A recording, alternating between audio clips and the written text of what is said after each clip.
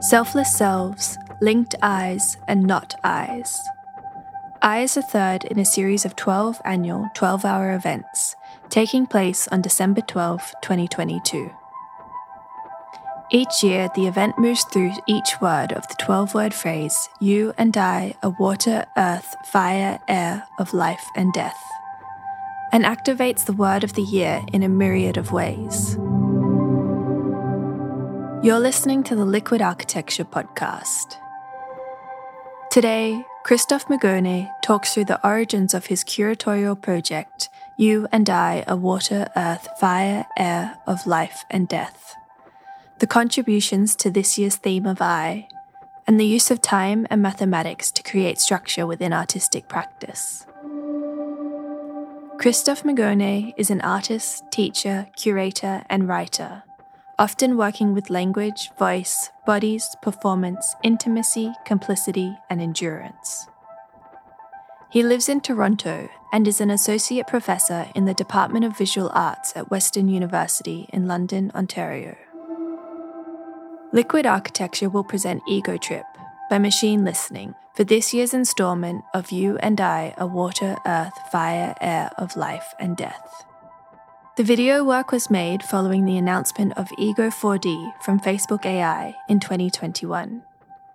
Ego 4D is a dataset, an international research network coordinated by Meta, and a set of machine learning challenges to competitively answer the questions, what did I do, what am I doing now, and what will I do next, through the eyes and ears of an augmented human body. Ego Trip extracts moments from an Ego 4D promotional video and relentlessly recomposes them into new variations of their slogan question, what if AI could understand your world through your eyes? Machine Listening is an investigation and experiment in collective learning instigated by Sean Dockeray, James Parker, and Joel Stern.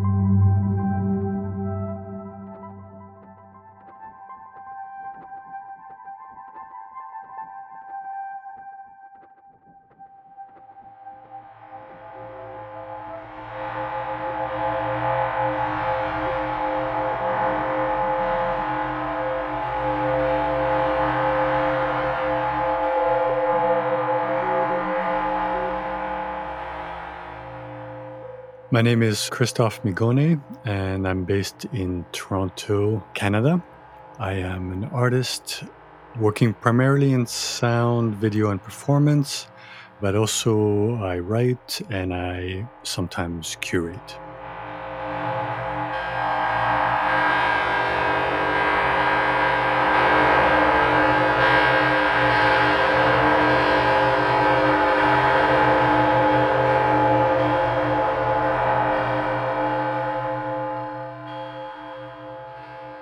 So the name of this project is You and I are water, earth, fire, air of life and death.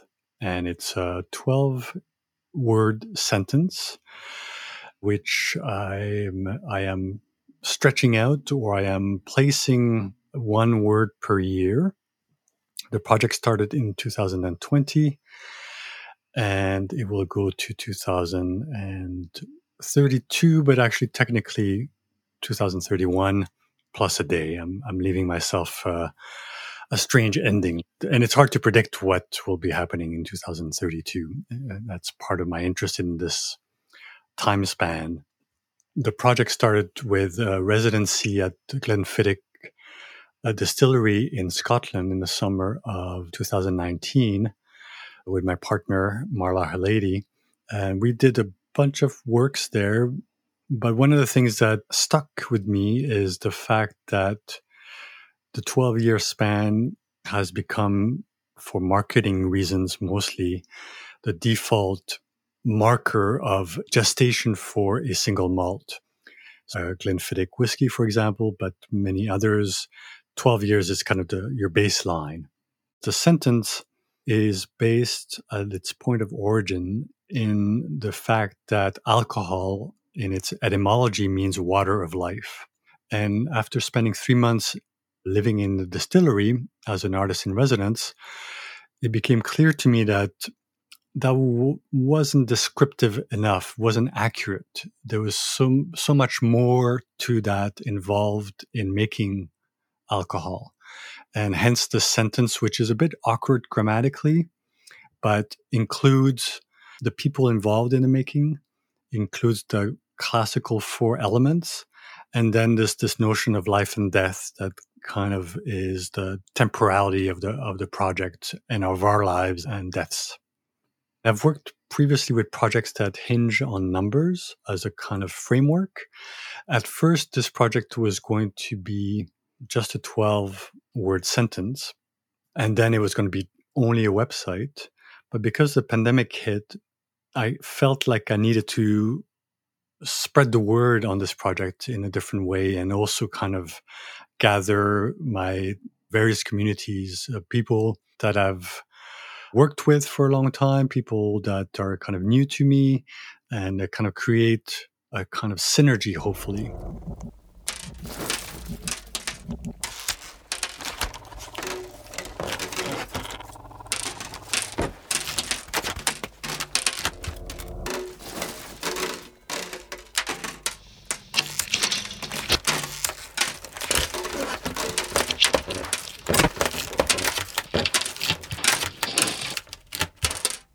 The second phrase is different from the place, time, mood, mindset you are in now. And for a long, long time, I've wanted to do a project based on the second part of the first sentence of Alvin Lucier's I'm Sitting in a Room, which is, I am sitting in a room different from the one you are in now. So the different from the one you are in now it's the rhythm of it. I mean, I'm isolating it from the rest. Obviously, Alvin Lucier's piece is all about rhythm, arguably, and space. So if I'm trying to recall the steps for this second phrase, I expanded Alvin Lucier's phrase because I needed 12 words. So different from in now, the first two and the last two are the original, and then I added the place, time, mood, mindset you are. Again, slightly awkward grammatically. By the time I expanded it, I knew that I was going to incorporate it into this original 12-word phrase. The reason I incorporated it was twofold. One is there was something about the entropic nature of heading towards death.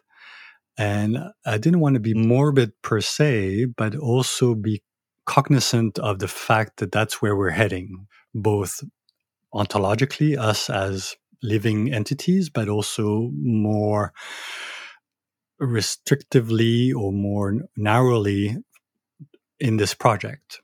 It's ending in death. So there's a tautology there. What I thought would be interesting in terms of manifesting that death was that starting the second year, I would remove an hour of the programming. So last year, because we were sending out the project, not only a YouTube Live, but also Resonance Extra in London, Radius in Chicago, and Wavefarm in upstate New York, they were picking up the feed, but they were audio only. I thought, well, having 1 hour of silence in the middle of 12 hours that they're broadcasting, that's verboten in radio. You can't have dead air.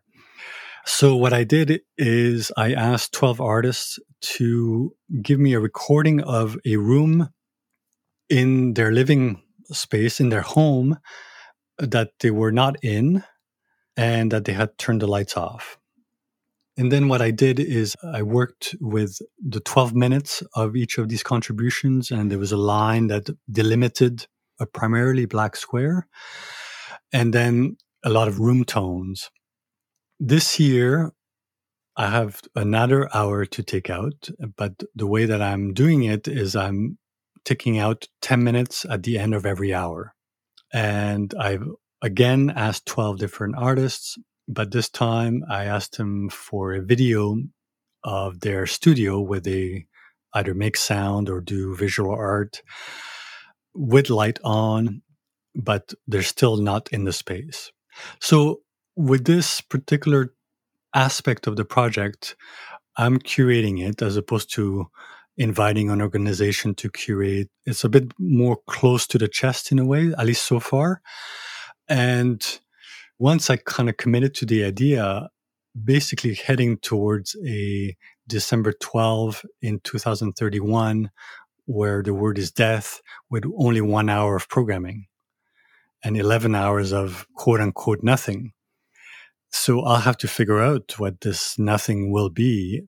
I'm kind of keen on always having a kind of artistic contribution that is something about idleness or evoking silence or quietness or some kind of reduction. I have time to figure that out, I guess.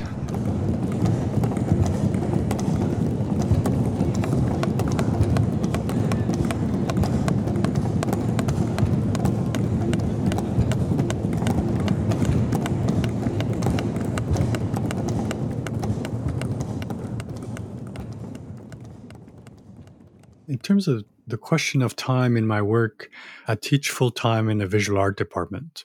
And one of my courses is called Techniques in the Temporal Arts. It's a bit superficial of me to say that visual artists don't think about time, they only think about space. And conversely, musicians don't think about space. I mean, we spoke earlier about Alvin Lucier, and that's a piece that's intrinsically about both, obviously, but also a key aspect of it is how the space affects the sound.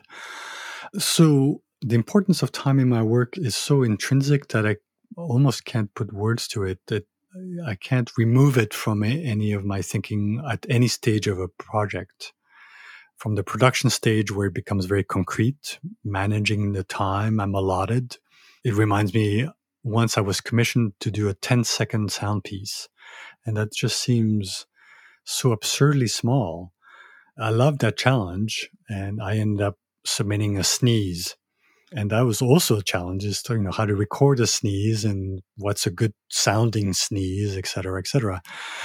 But because I began my practice as an artist in radio is arguably only about time. You could say that at least the element of space in radio is significantly different.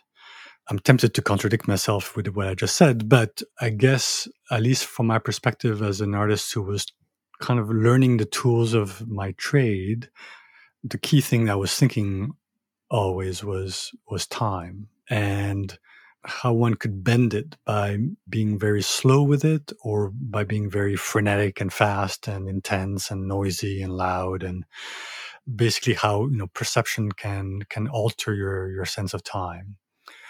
In terms of time as a structural device or mathematics, the counting part probably with me began as an attraction with large round numbers. There's something so kind of neutral about 100, 1,000, 1,000,000, 1,000,000,000,000. As soon as you get to the larger numbers, I'm thinking about wealth and that kind of absurdity of hoarding wealth and capitalism. So what I like about that is that when it becomes larger, it becomes something that seems unattainable, but perhaps is. And that's kind of the initial intrigue, if you will, of a piece. For instance, the Hit Parade piece that I did as part of Liquid Architecture in 2014, my basic instruction was lie down on the ground and hit a microphone 1,000 times. And what was key to that is that each person could choose their own rhythm. The piece started off really chaotic, polyrhythmic, and then kind of it trickled away as some people were slower, so therefore lasted longer, and some people finished earlier. Some people might have miscounted because they were in charge of their own count. I like that notion of imperfection or failure that's embedded in pieces like that.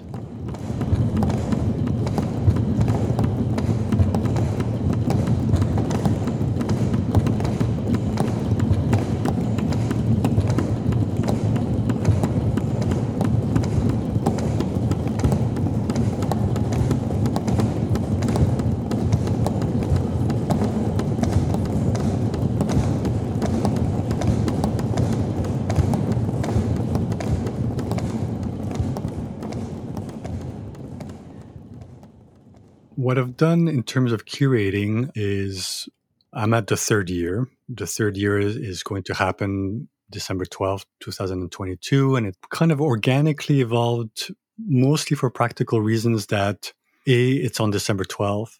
B, whoever was the host would determine the fact that it would be from noon to midnight in that time zone. The first year, it was a residence extra in London, England, who was the hosts. But my first step was not to apply for grants and get funding, but was to think of it as a much more kind of nimble and horizontally structured entity. So one way to concretize that idea was to invite not only artists, but also organizations. And because it was the pandemic, a lot of organizations said yes because they weren't doing programming. And a lot of people were doing things online. So this is yet another version of that. I had attended a few of these online events, and I was still kind of distilling, pardon the pun, my experience in 2019 in Scotland. Those two kind of meshed together quite well. And I thought, I'm going to invite people based on the word of the year. And because I'm not centralizing structurally and I'm not paying the artist fee, I can't really impose that much of a demand to stick to the theme. I quite like the idea that over the span of 12 hours, you have a huge array of interpretations of my prompt. So if you're prompted by a word, in 2020 was you, in 2021 was and this year it's I, those words are so open-ended. I add a couple of sentences that might twist on it, but I leave it very open. And I quite like that. Maybe I'm not discerning enough, or maybe that's the nature of this entity, is that it's once I make the invitation, whatever I get, I get. I like that unpredictability. Once we get to the elements, water, earth, fire, air, then it becomes kind of geographically interesting to think of, a water, then it might make sense to think of a port city. But I'm also interested in contrasts. It could be a whole year where we're focused on desertification and the lack of water, or polluted waters, those kinds of approaches to the word.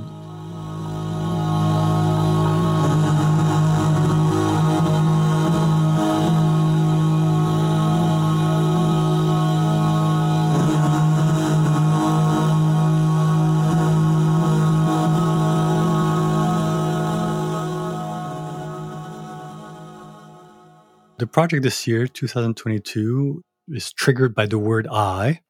It's graphically very difficult to work with because it just looks like a stick. I have put a hyphen before it to connect it to the and that was before. But I was kind of keen on defining this I as kind of the opposite of the self. So in the description, one of the things that I sent to the artists was this notion of a selfless self, not necessarily emptied out or hollow shell, but one that was porous, still cognizant of its identity, but also, and I think more importantly, self-aware enough to know that you're not living in a bubble, just to be, simplistic about it. Obviously, that I think is very pertinent of the times, but it's also a long-standing philosophical question. I'm just kind of hinting at what I think could be interpreted as an I, as something that would fit within the idea of I. But obviously, you can also think of I as EYE, so something that examines the visuality of our eyesight. But you can think also in non-human terms, and also in the kind of the agency of objects. There's all sorts of, I think, ways of spinning that out. Liquid Architecture's contribution via machine listening, Joel Stern and I met when I was invited as a performer to Liquid Architecture in 2014. He expressed an interest in the project as a whole. And then so we met over Zoom, and he described to me this software that they had developed and its capabilities, and invited me to play around with it. In his brief introduction to me of what it can do, it seemed like a giant shredder that could, in a way that's beyond kind of the immediate control of human decisions. I mean, there's still the people who program the software, obviously, but at a few steps removed, you could throw things at this engine and it would spit out combinations that you would not have thought of, and also thereby kind of produce a kind of critique of the media that you're feeding into it in a way that's humorous, challenging orally and visually, but also has, I think, kind of a socio-political dimension in terms of voicing back, the kind of regurgitating in a way that is just mind-boggling in terms of possibilities. What if I could have this world through your task? What if AI could build your world through your next generation? What if I could tell that world through all eyes? What if AI could understand your world through your eyes? What if I could understand your... The 12-hour span of time was something that I couldn't escape, in a sense that I have a 12-year-long project. I have a 12-word sentence. December 12th made sense, the 12th month, the 12th day of the 12th month. So 12 hours immediately made sense. It's, of course, a challenge. It's a challenge to put together, but it's, of course, also a challenge to attend, to listen to view. I've often been attracted, both as an audience member and as a performer, to durational pieces, because they leave that openness, or that, in a strange way, they kind of account for the body of the listener. And what I mean by that is the person attending will invariably have to go to the bathroom at least once, will invariably need to eat or have at least a sip of water. And all those, potential interruptions to their viewing or listening to the project are fine with me. Maybe another way to put it is that they will drift in and out.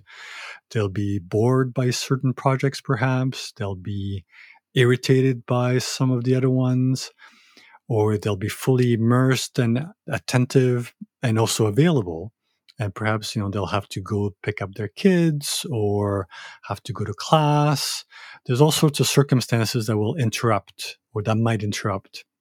I think the live moment is important, and that manifests especially through the chat. The chat element is something that I really appreciate. It gives a sense of community. But if you miss it, you miss it. It's instantly archived. So there's a remnant of it, and then you can watch it all at once if you want. But more likely, you'll probably dip in and out also when it's there as an archive.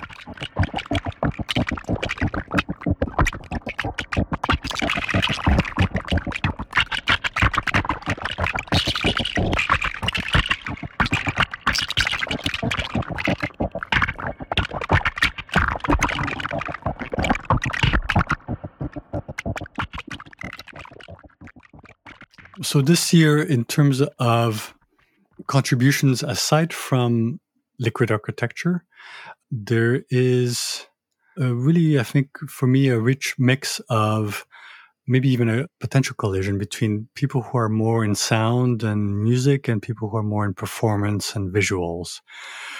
I'm very post-disciplinarian, I guess, maybe is a way to put it. But nonetheless, people have a point of origin or kind of a home in terms of their artistic practice often. One of the, I think, great things about a online project is that, and actually I've had a few conversations with different people. For people who were coming more from sound, it was a challenge for them to think of visuals. And then vice versa, people who, like Tazeen Kayum from Toronto, her video was originally done without any sound. So I quite like the fact that she took this video that she did in 2018 and she adapted it by adding a soundtrack. Dim Coast, which is a pair of artists, curators, writers, gallery directors, musicians based in Saskatoon, Canada. They're doing a much larger project called A Sound That Never Was. And I'm one of the artists that they invited, but there's also Raven Chacon, Chris Cole, Felicia Atkinson, David Grubbs, Aso San, Mark Templeton. There's more names. It's a really huge project that it sort of coincided in terms of the timing of this project. This fall is when they're launching it.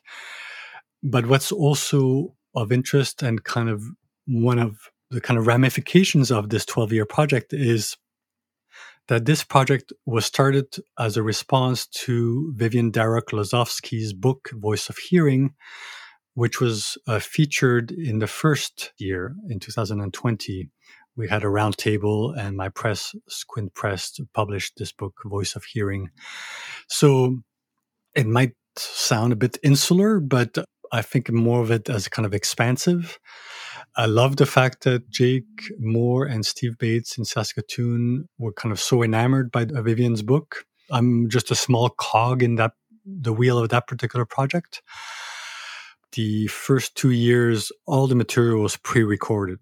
And this year, most of it, except for the last 3 hours, will be. So the last 3 hours will be not only live in person, but live in a space. I'm keen on keeping each year being either slightly a tweak in terms of format or completely different. I could even see one year being a totally secret thing that I do in my basement at home, and I just send a tweet once an hour or something. Or, maybe Twitter won't exist by then, but that's also a latitude that I've allowed myself, specifically because I'm not beholden to any funding body for this project. There is a CD coming out on Squint Press, which is a press I run, based on one of the projects that was presented last year. So there are kind of ramifications to this that I think will only expand as the years go on.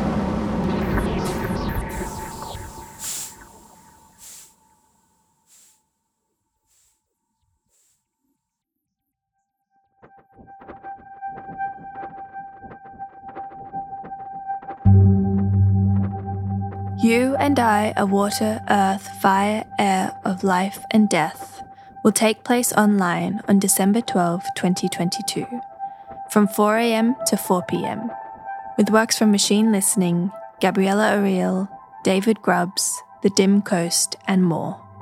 Find the link in our show notes. This podcast was produced by Mara Schwertfeger for Liquid Architecture on the land of the Gadigal of the Eora Nation. We acknowledge them as the traditional owners of this land and recognise that sovereignty has never been ceded. We pay our respects to their elders past and present. Liquid Architecture is an Australian organisation for artists working with sound and listening. You can support our podcast and online journal Disclaimer through a Patreon subscription for as little as $5 a month. Find the link in our show notes.